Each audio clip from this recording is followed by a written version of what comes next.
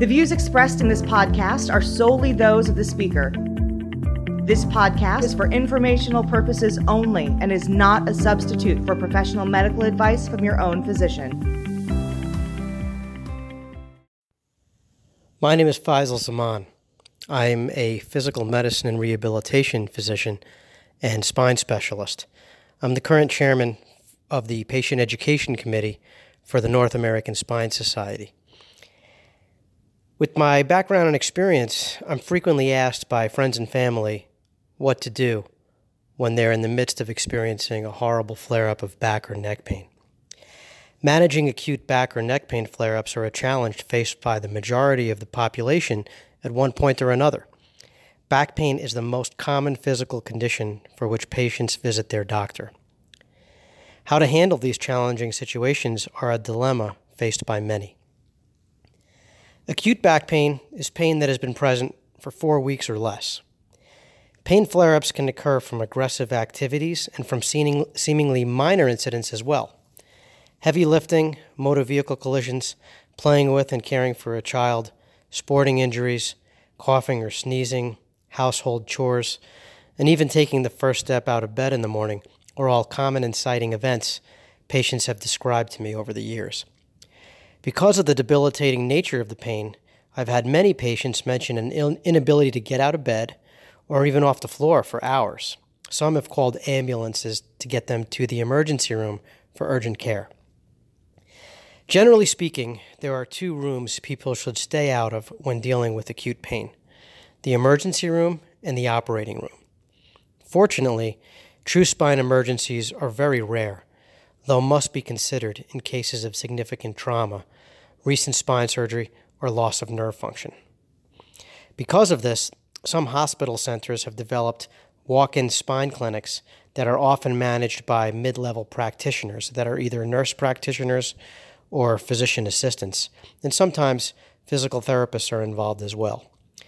This model has been developed with the intention of optimizing care and minimizing cost, while trying at the same time to keep people from going to the emergency room every time a debilitating flare-up of acute pain were to occur.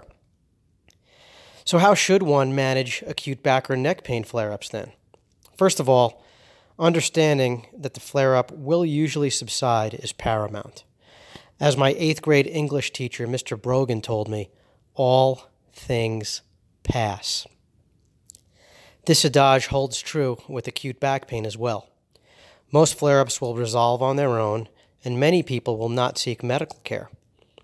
In the primary care setting, clinicians provide reassurance, which can help the pain-related anxiety that is often associated. Pain and anxiety can perpetuate each other, and managing both is important, preferably without medications whenever possible.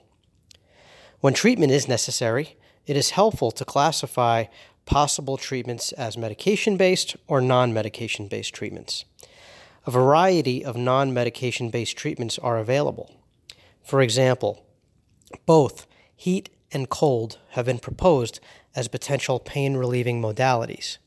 While cold helps control inflammation and decrease swelling, it can also cause increased muscle tightness and potentially subsequent spasms.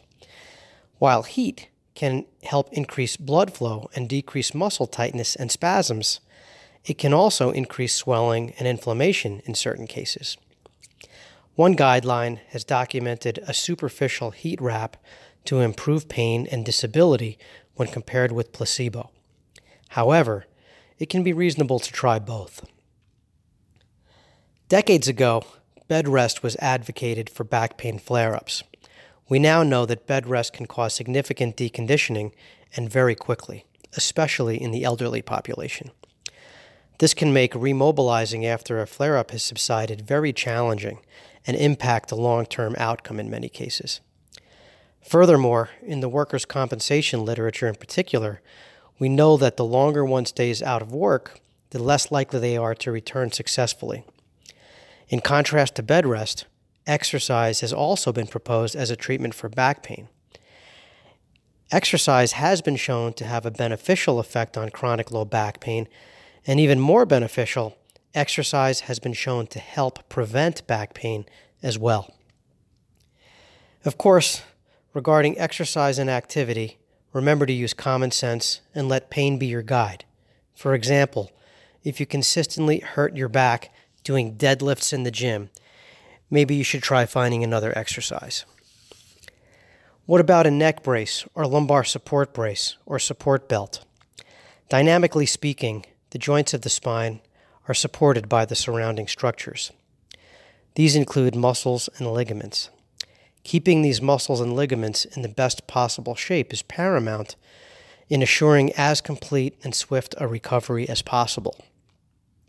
While support devices can and should theoretically provide some symptomatic relief by decreasing the workload on these integral supporting structures, they do so at the expense of conditioning. Research has proven that integral core spinal muscles weaken and shrink or atrophy in response to support brace usage. The result is a dependency upon these devices, and subsequent persistent chronic pain syndromes can develop. If they are going to be used at all, they should be used intermittently and judiciously for very short intervals. Despite being studied, data has not emerged to suggest that they may help with pain or function. When should you see a physical therapist or a chiropractor? Well, if symptoms fail to improve, seeing one of the above could help.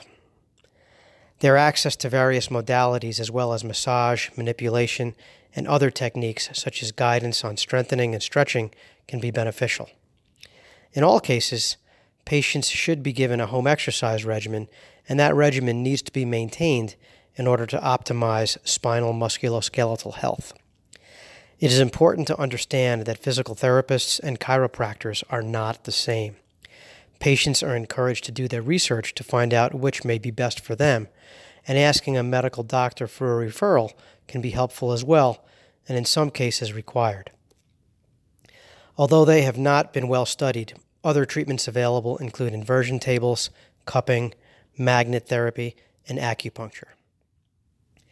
In addition to the non-medication treatments discussed above, there are also medication options which may be effective. What are the best medications to use during an acute pain flare-up? There are a number of oral medications that can and should be considered if the symptoms are too difficult to manage despite implementation of the conservative strategies. Regarding over-the-counter medications, often abbreviated as OTC meds, first-line considerations include acetaminophen and a group of medications called non-steroidal anti-inflammatory drugs, also known as NSAIDs. The most common NSAIDs used are ibuprofen and naproxen. Ibuprofen is also known by the trade names Advil and Motrin, and naproxen is also known by the trade name Aleve. Given their similar mechanisms of action and side effect profiles, only one NSAID should be used at a time.